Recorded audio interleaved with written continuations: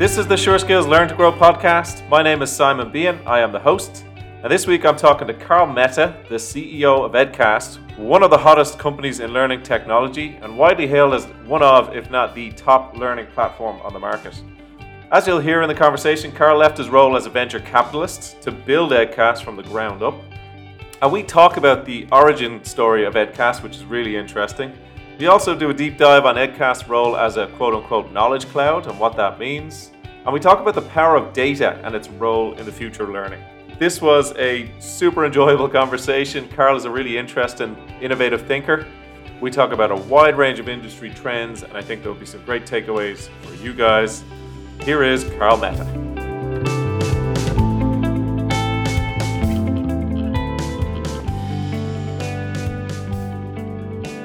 So, hi, Carl. Hi, Simon. How's it going? How are things out in Silicon Valley? Good. It's a nice time here now. We've got the air cleaner. It's clear skies from some of the fires that we saw last few months. That was unfortunate, but things are getting better. Yeah, I am in the mountains of North Carolina on the other side of the country. So, I'm glad to hear that you guys are staying safe and things are trending positive. Yeah. So, listen, let's start off. Last year in 2019, I was one of the lucky 300 to attend the Future of Work conference out in Stanford there. And I was blown away by just the physical location. Obviously, Stanford is spectacular. I think it was such a perfect place for the ethos of the conference, particularly with Stanford's background in innovation and, right there in the heart of Silicon Valley. How was it taking something like that was so successful and trying to move the whole thing online? Yeah, well, thank you. And thanks for attending last year. It was an amazing event. We've been doing it for 5 years. So this year was the 6th year. I'm a big fan of kind of bringing the best of the minds together in one location. So I love conferences. So we actually started doing our annual conferences in the year one of founding our company, which is quite unusual for a company which has just started and like doing its own conference. So and we love Stanford because that's where we started. So love the campus feeling, and it just makes it makes you feel like your IQ just went up by a few notches just by being there, looking at the nice building and the environment and all the smart people and all that stuff. So I love to go there. So look, this year was a challenge. I mean, we want people to come and meet physically. That is always a great interaction when you meet face to face. Nothing beats face to face. I'm probably an old-fashioned person who likes to touch and feel and meet people. But I think we all have to adjust and adapt more and more to this new environment, the new normal. And there are some positive things about doing it digital. First thing was that this year when we started planning and we put together a whole virtual conference, and I don't know if you attended this year. Did you attend? Absolutely, yeah. So we made sure one of the things that it was not like the same boring Zoom type thing. We had like an actual 3D virtual environment, just so that you can feel like the buildings and the kind of like the big windows and actual some people walking around. Like a video game feeling, right? There was an auditorium and all that. So the people loved that environment. We got a lot of great feedback about it, that they felt like they were connected. But the most important thing was that there's the infinite capacity, pretty much, that you can bring in. So at Stanford, the largest hall size can only accommodate 300 people. After which they'll call the fire marshals. So we had to always limit. Although we could generally get 1,000 people who wants to come in, but we had to always limit it to invite only to 300. So this year we got almost like we brought in 1,500 people. That was fantastic. So it's almost like 5 times our regular year. So making it accessible, digital. That's the advantage of digital, that you can scale pretty much infinitely to some extent. We could have brought in even 10,000, but we were also worried about the bandwidth because people are working from home, and this was our first time even to bring in 1,500 people, and it's live, and the speakers are also at their home, and our home internet is now used by your other family member and the kids. So the bandwidth is all distributed compared to an office location. Commercial buildings have much more fiber to the building compared to your home.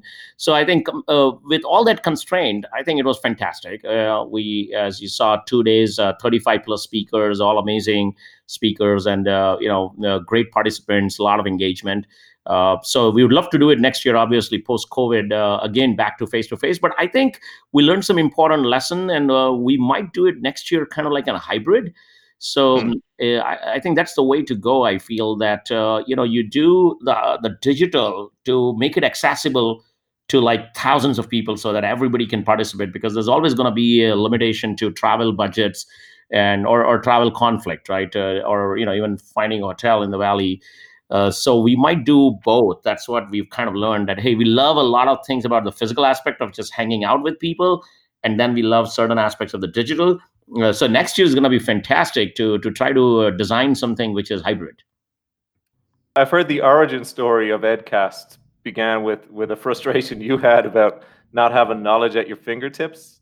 How much truth is there to that? And can you tell us a little bit about that? Yeah, well, absolutely. I mean, I was not in the learning space, so I had no idea what even an LMS is. If you would have asked me what is an LMS, I would have told you it's a last man standing learning management system. I had no idea. So my real interest in even building something like Edcast was I was a venture capitalist at Menlo Ventures, and this is my I saw the T-shirt.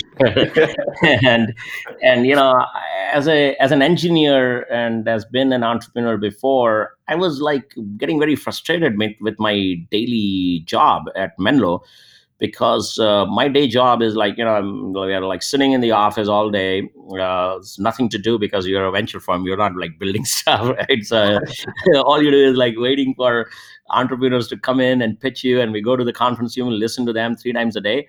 And during those meetings, there's a lot of things that I don't understand, because I completed my engineering 25 years back, so I'm not up to date with all the tech stuff. And generally investing in cutting edge tech, like somebody's coming and pitching robotics or genomics or some big data stuff, whatever. So you have to do a lot of knowledge absorption, learning, to be able to understand, to be able to even sound intelligent, to even ask the right questions, because every decision in the meeting is like a $5 to $10 million check that you are approving, you're saying yes to. So I was going to at least 50 different sites, when I was at Menlo, throughout the day, or throughout the week.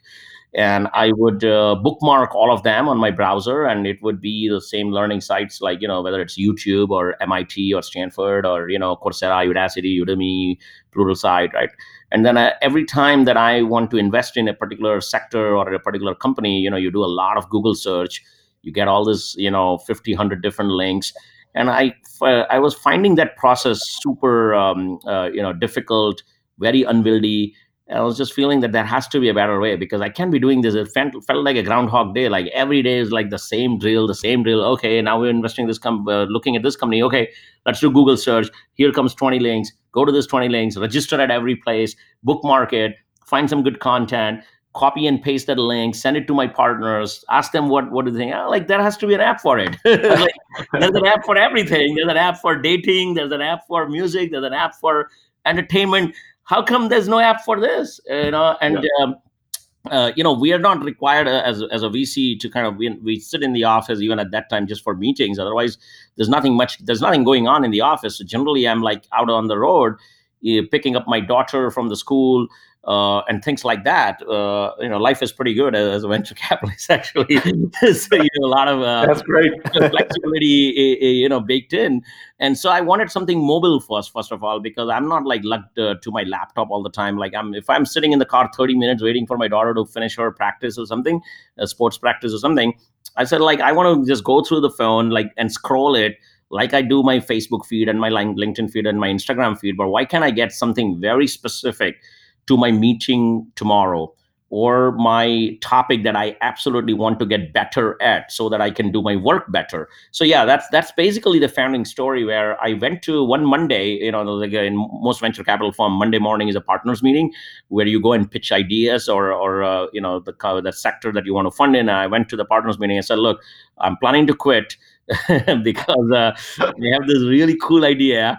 I'm very excited about it, and I'm gonna build it. And like my partners were like, they thought that I'm like gone crazy, because most people, after doing all the work in real operating companies, and they have a good life to live as a venture capitalist, and here I am like saying, oh, I'm gonna go back into the basement and again put my hands dirty in building something. But I said, look, this is something, a problem that is big enough, and it is daily problem to 2 billion people, because I'm a knowledge worker and there are 2 billion knowledge workers. And if I'm facing this problem, I'm sure everybody's facing this problem. It's only getting worse because the number of in content and information and knowledge and learning sources is just, it's going through the roof. It's like exponentially growing. So anyway, so that was a good start to go and start building something. I think it's really funny how often complex tech companies, their narrative boils down to something as simple as somebody saying, I needed something, it didn't exist, so I made it. Exactly. And that's the best trigger, because I think the frustration is the best trigger. I've realized that when you get frustrated about something, right, whether paying your cable TV bills, and I'm sure somebody hated cable TV bills and then invented the OTT model, right, the over the top, right, and bypass that. Yeah, I mean, that's where Roku and some of those companies were born. So yeah, I think necessity is the mother of invention. And when you feel pain, that's the best opportunity to fix it with a real product. You mentioned some of these tech companies, and our expectations for the technology we use is greatly shaped by the tech we use every day, right? You mentioned scrolling on Facebook, Yeah. the likes of Google, Netflix, Spotify, how simple and easy the kind of user interface is. Mm. So we demand the same quality, and we should demand the same quality of experience from the technology we use at work, right? How have you guys learned from successful tech companies to try to meet those high standards we have for the technology we use? Yeah, well, absolutely. I think people's expectation is absolutely based on now consumer grade. So there is this big trend of consumerization of the enterprise. The old enterprise apps that were written in the past 10 years or 20 years are really terrible. People hate it. I mean, there's a reason why adoption is a huge problem in enterprise for any new software, because if that software was written from that enterprise mindset, the users are not going to adopt. I'm sure there's a brighter side to enterprise grade. What it means is, your security has to be very high, your scalability and all that, and your ability to integrate with other enterprise applications. So there is some gold standard to the word enterprise grade, but there is also an as much importance to have another gold standard, which is consumer grade. And consumer grade is actually as much important, or probably more important, as enterprise grade, right? Because if something is not consumer grade, the users are not going to adopt it. We are seeing that problem all the time.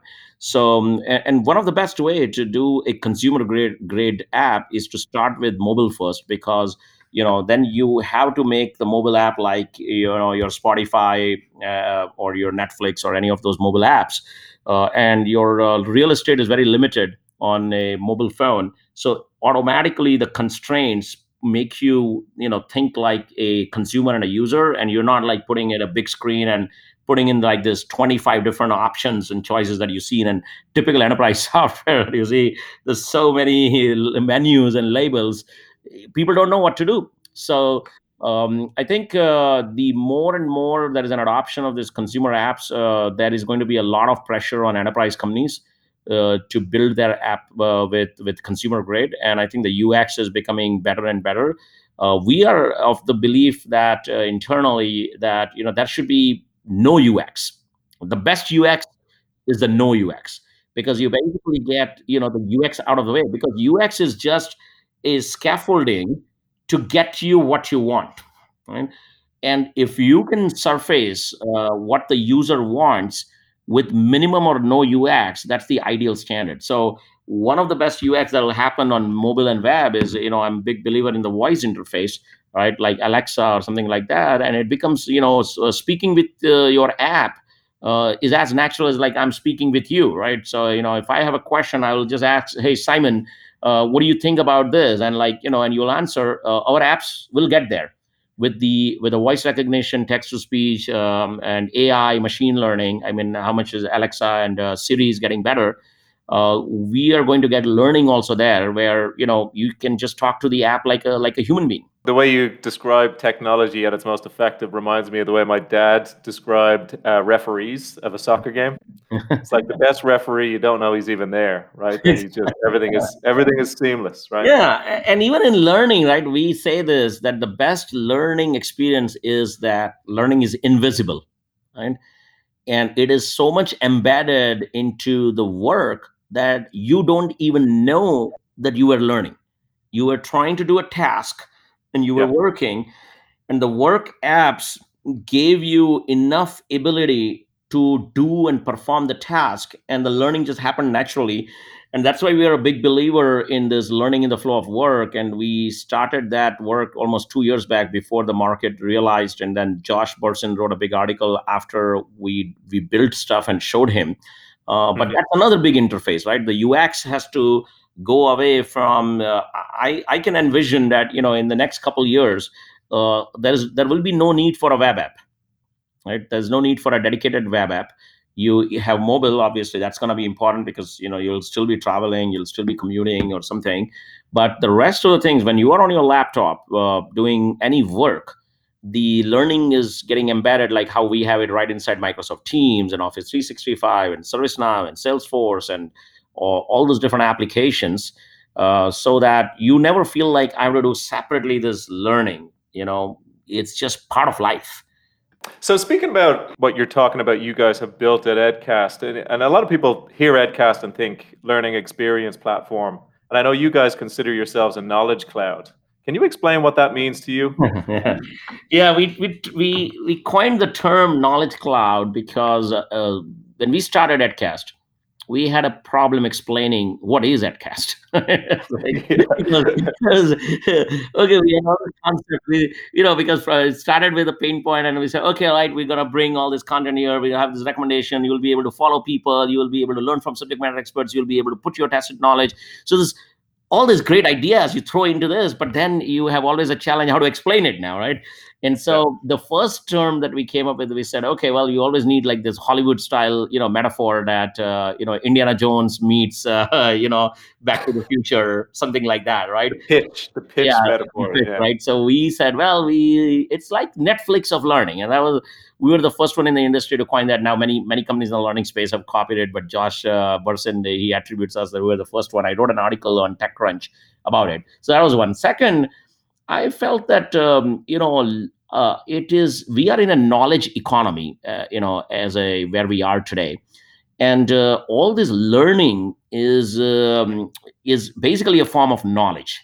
Okay, it's a short form, because we were reinventing kind of even the definition of what learning is, because 5.5, 6 years back when we started, and I was talking to people in the learning space, I continuously hear learning means like a course assessment and Mhm. credential. And I was like, no guys, I have been doing learning all my life, but I never think in terms of a course, assessment, and credential. I'm not driven by getting the next certificate. I'm not driven by writing an exam. I'm not driven by taking a long course. I do learn, but I learn from podcast. I learn from reading an article. I learn from watching a video. So I did not want to use the word learning, because people had such a narrow definition of learning. And anytime you uttered the word learning, people said, oh, so you are another LMS. I'm like, no, we're not an LMS. We're far away from it. So I said, okay, the word learning has so much baggage Yeah. associated with it, about the format of learning and the type of product category, which is LMS. So I said we got to stay away from it. What we are reimagining learning is that any form of content, if you consume and if it helps you to do your work better, then it is learning. And that form of content is basically a knowledge. So the meta terminology is content. A content can be an entertainment content or a knowledge content. Then a knowledge content can be a micro content or a macro content. If Hmm. the knowledge content has a formal pedagogy, then it could become learning in the traditional word of learning, right? So the umbrella word that we settled on is knowledge. And then we said, look, what we're really doing is that we're putting all the knowledge into the cloud, because mobile and web, they are all just touch points, right? But ultimately, where is all this stuff sitting is in the cloud. And there is a sales cloud, there is a marketing cloud, there is a service cloud, then there is a knowledge cloud that is needed. So that was the pattern and thinking behind saying that in the knowledge economy, every company and every individual, every organization needs a knowledge cloud, which is one place in the cloud where there's a big brain that is aggregating every single form of knowledge and learning content across internal, external, subject matter expert sources. And then you point your device to that cloud, right? So you could have anything. You could be pointing your Salesforce, you could be pointing your Microsoft Teams, you could be pointing your mobile app or your web app.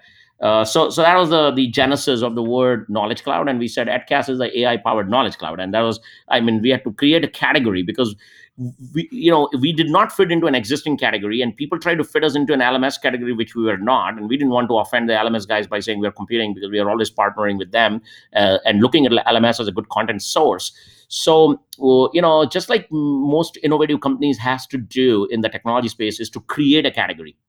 So we created a category of knowledge cloud, and we are the only player in that category. Then Josh wrote a big article a couple of years later after we started, and he invented the three-letter acronym of Learning Experience Platform. And we said, yeah, sure, but still LXP is learning. We are knowledge cloud, which is a much bigger umbrella, and our vision is much bigger than an LXP, because we do cover even knowledge management. Like many of our clients actually use EdCast more as an intelligent knowledge management than even learning. They're just using it as a curation and a knowledge platform, not just like the traditional, assign it and do this assessment type of learning. So that's the differentiation between a knowledge cloud and what an LXP is. You mentioned AI and you mentioned machine learning, and some people in L&D are kind of concerned that if AI and machine learning ranks and recommends content in context, that kind of eliminates some of what traditional responsibilities of L&D teams were in some ways. And there's no question that experience platforms have evolved the role of L&D. But how do you address those fears, and what do you see as the kind of the function of L&D going forward here? Yeah, that's a great question. Well, I think the role of L&D is continuing to rapidly evolve, given the pace of how new technology comes in, and just in any sector, not just in L&D, right? As new technology gets in, some of the traditional roles disappear, and the new roles appear, right? So it's not that there is a threat there. What AI and machine learning brings from a level of recommendation and personalization, no human being can do it, because the level of complexity and the processing power. In our human brain, we have about 100 billion neurons. That's what we have. I mean, a computer on the cloud, right, can have like 10x more neurons to fire.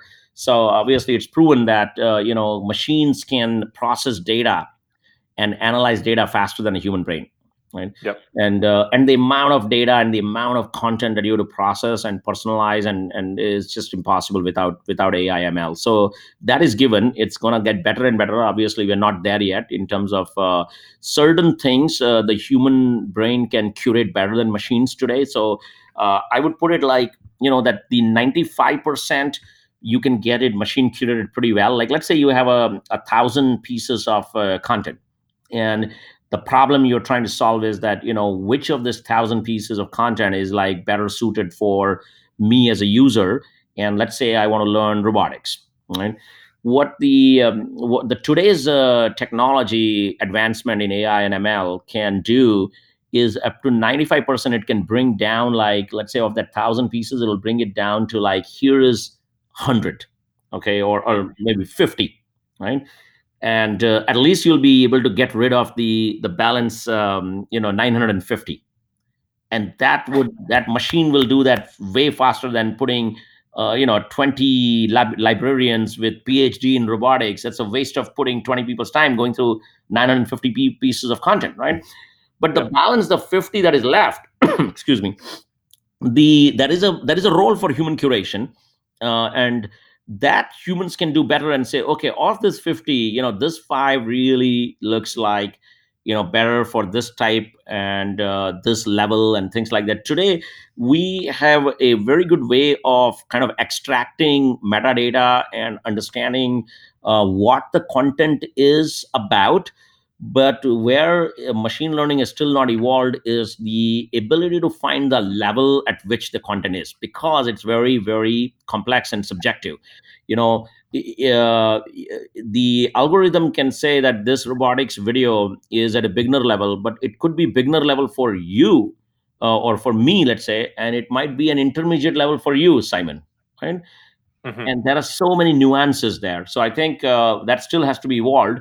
But so that's where the L&D, I think, role is, to answer your question, is that there is a lot of opportunity for curators in the L&D department now, instead of being the curriculum creators or creation of content. There is so much content out there from every content provider companies in the world, that L&D teams can be a great curator, and they know their audience, and they will say, well, the machine is already curated this much. Now let me take this 50 pieces of content and organize them based on my audience.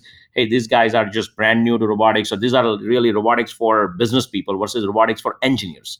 Robotics for Hmm. engineers, you can assume that those engineers have certain level of engineering background, and I don't have to teach them the basics. Like, they will get bored if I show them a video, what is robotics? Like, come on, man, like, move on. Right? But if you are showing to a bunch of executives who are non-technology, they would want to start from there. So I think there is a role for that, and I think that role will remain for the next few years until ML progresses to a certain level. And then there is a role for becoming a coach. I think there is still always going to be a role for a coach, no matter what, right? Because technology will make the content creation, curation better, and personalization. But ultimately, there is a human interaction that is needed about coaching, being a coach, just like not actually teaching the content, but at least, like, organizing that in the right way, so that I can be your coach, or you can be my coach.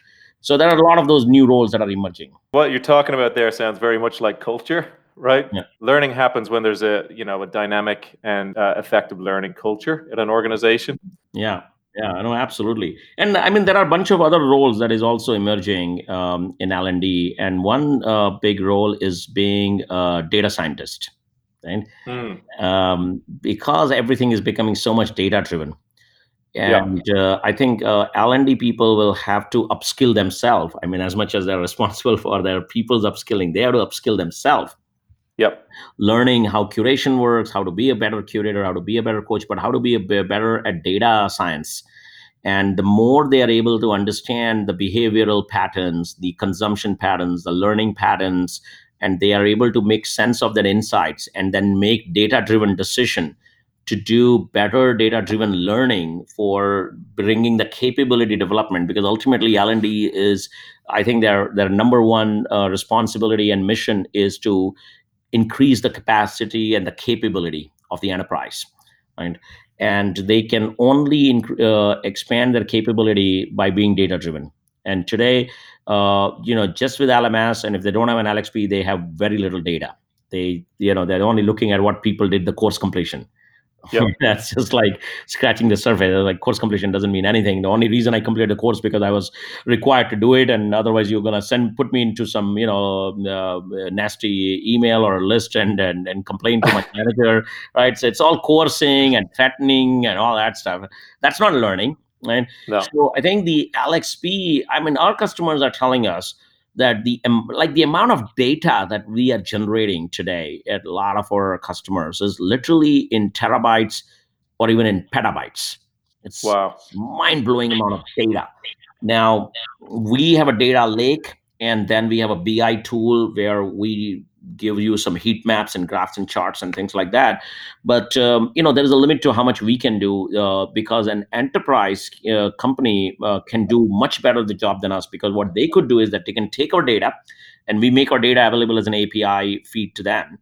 If they can mash that data with a lot of other stuff that they have, and some of my customers have shown me that, I was mind blowing. Like, seriously, I was like blown away.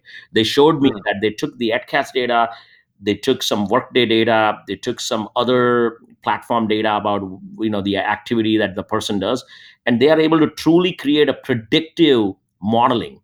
And the best thing about data analytics is that not just the best thing. I mean, that's the future. The future of data is that it has to help us with prediction. I mean, Mhm. and patterns does help you with a lot of good prediction. And one of my customers showed me that, look, Carl, with your AdCast data, by mashing it with a couple other data points, we have built a model where we can predict which person in our organization is going to leave. Okay, attrition. So they can, even the person may not know it, right? Like that employee doesn't know that he or she is planning to leave in 6 months, but the model is predicting that this person is going to leave the organization in 6 months. So be prepared, either do something about it to make this person happy because he Yeah, or she is disengaged, or start planning a replacement because you're going to get a resignation letter in 6 months, right? amazing. It's the kind of stuff. And they, by the way, it's not like they said that this predictive model is. And by the way, I asked them the obvious question. I said, how much of that has really turned out to be true? And they said it's quite accurate. so, Yeah, so machines know things that, I mean, there was a movie, right, that Social Dilemma. I don't know if you watched the documentary, right? uh, yeah, I have. Yeah, so I mean, the machines, once they have so much data, they sometimes know more about us than we know about ourselves. Now, it is scary, and yep, it can be dangerous in some situation, but in many situations, it is good because one of the skills that I value extremely high in people is the self awareness skill, uh huh, right? yep. And when people don't have, many people lack that skill of self-awareness. And sometimes this data models can give you something that will compensate for it. Yeah, I'm blown away by that. Like you said, it's mind blowing that data can get so sophisticated that it starts not just to react to behavior, but to drive behavior, Yeah, right? It's exactly. which is bananas.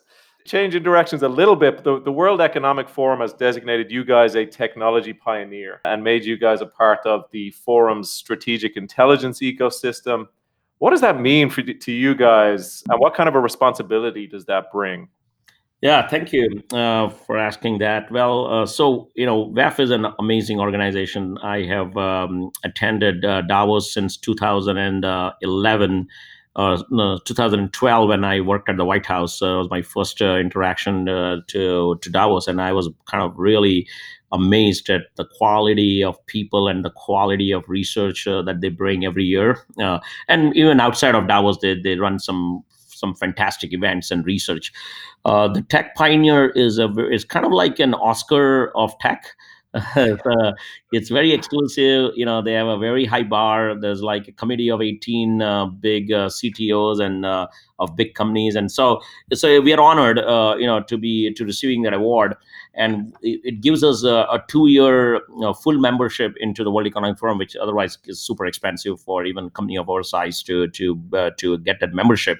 And it gives us a seat on the table on driving a number of initiatives that WEF, and WEF has a fantastic initiative on reskilling. In fact, they launched a whole theme called Reskilling Revolution. They have done lots of research, and they have really put upskilling and reskilling on the top of the agenda for the world leaders, both the CEOs of Fortune 500, Fortune 1000 companies, as well as for the heads of the government. And they are actively promoting or encouraging all these big leaders that, look, if you don't invest in upskilling, reskilling, your companies or your economies are not going to work, right? So they have really brought that problem in the forefront with all the research. So the jobs report, the skills gap report, and all of that. And because of that, they've also started a number of roundtables and initiatives and forums and different work groups, uh, engaging governments, engaging Fortune 1000 companies who are their members in defining a number of different pieces of the puzzle, like, how are we going to have a common language around taxonomy and ontologies of skills, right? How are we going to have a common language around skills transcript and things like that? uh, an ecosystem can come together in terms of governments and organizations. So we are part of many of that forum and helping drive that agenda coming in from the technology side. There's a lot of great people on those forums who are coming more from the practitioner side. So Hmm. it's very helpful to be able to drive that agenda at that top level, because I think we are working with the L&D community. But that's sometimes the L&D folks that we are working with at Fortune 1000 companies, they're not getting the kind of support that they need from their executive management. And now with this World Economic Forum, we can engage the executive management, get it to the CEO agenda, and then they can drive that the ability to adopt or drive adoption with that L&D community. Yeah, it's a great honor. Yep. For those listening who are in a company who has done things kind of in a traditional manner when it comes to L&D, right? You talked earlier about the shift from enterprise grade to consumer grade, right? And that's reflective of the shift from management focused technology to experience focused technology, right? Shifting it to the learner, right? If you're part of an organization who's considering that shift and listening to you today and is kind of inspired and thinking, okay, we need to start moving that direction, but that sometimes, the gap is big between what we did and what we do, and that the stakes are very high, right, when it comes to investments and things like that. What advice would you give to those companies looking to move from what we did towards what we do now? Yeah, that's a great question. Well, a lot of people are struggling there, and we interact with a lot of Fortune 1000 companies, and we find that they are struggling. They where they are versus where they want to go, and the gap is big. And even for them to socialize that internally, getting all the support, getting all the approvals, or getting the yeah, the level of endorsement that is needed is very Hmm. difficult. I think the first step to start is to obviously always have a very good analysis of where you are today. And we did a research. As you know, we published that early this year, called the LHI, the Learning Health Index. Yeah. So we created, and it's a 85-page report by researching 104 companies, and we have like 12 dimensions in which we would measure the health of an organization in terms of their learning capability, learning experience, learning tools, learning maturity. So this is a nice framework for any organization to kind of think in those dimensions, and kind of self-rating, right? Self-rate yourself, or Hmm. even ask your own employees to say, I mean, send out a survey, and we've helped our partners or customers or prospects to do it, but even they can do it themselves. They can take our LHI report, they can look at all the parameters, and you can just send out a simple Google survey to your employees. You don't have to send it out to your all. If you have 10,000 employees, just do a sample size of even 1,000 people, right? And if I was an L&D person, I would be very curious to know what my people think, where we are on all these 12 dimensions. And then we are giving them a benchmark to compare and say, look, this 104 companies, the average benchmark score is 64 out of 100. So Hmm.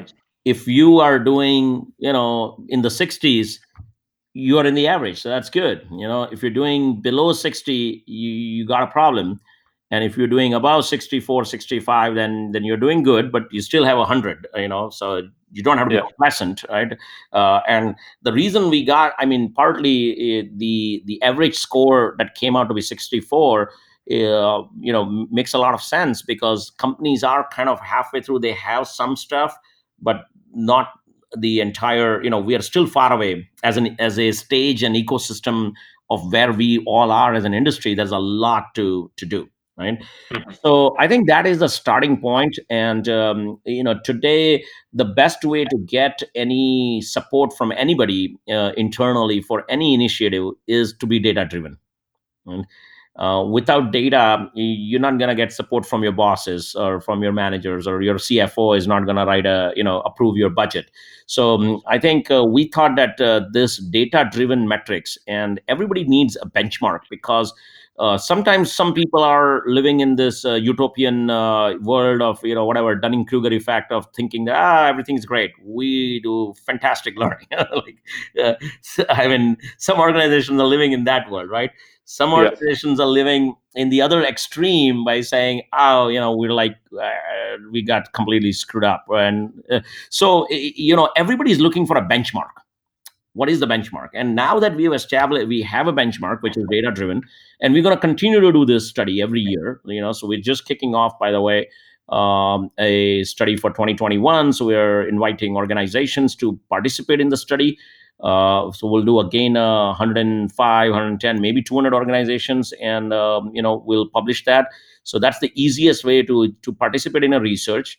We don't publish an individual company score. Obviously, that's confidential. We're not the Glassdoor who's gonna make you look bad in the public website by saying, Shame you. "Look, shame on you. Your LHI score is only 22 compared to benchmark of 64. You are so bad." And then that's very slimy. Then you go out and then sell your product. Like, I'm sorry for bashing Glassdoor, but I mean, I get Glassdoor salespeople calling me about signing up for an account. Anyway, so what we do is that we keep the individual score confidential. We Yep. publish the benchmark score every year and say, hey, 2021, maybe the benchmark has gone up from 64 to 72. Now that's great news. So as an industry, we are making progress, but then you also have to keep pace with it. It's like keep up with the Jones. And this gives you a fantastic way to rally your team, your people, your CFO, your CEO, and say that, look, we have to achieve here. So I think that's a starting point. Research and data is always the best place to start. Fantastic. Well, look, I have learned a ton just talking to you today, and you've taken a lot of time on your Sunday afternoon to chat with me, and I really appreciate it. Really excited by the things you guys have going on, and excited to see what's coming down the pipeline in the future for Edcast. And thanks for taking the time to chat with me. Well, thanks, Simon. All your questions were very insightful, and so it was definitely a pleasure speaking with you. And anytime we'll be happy to reconnect. So thank you. Thanks, Carl. Really appreciate it. Take care.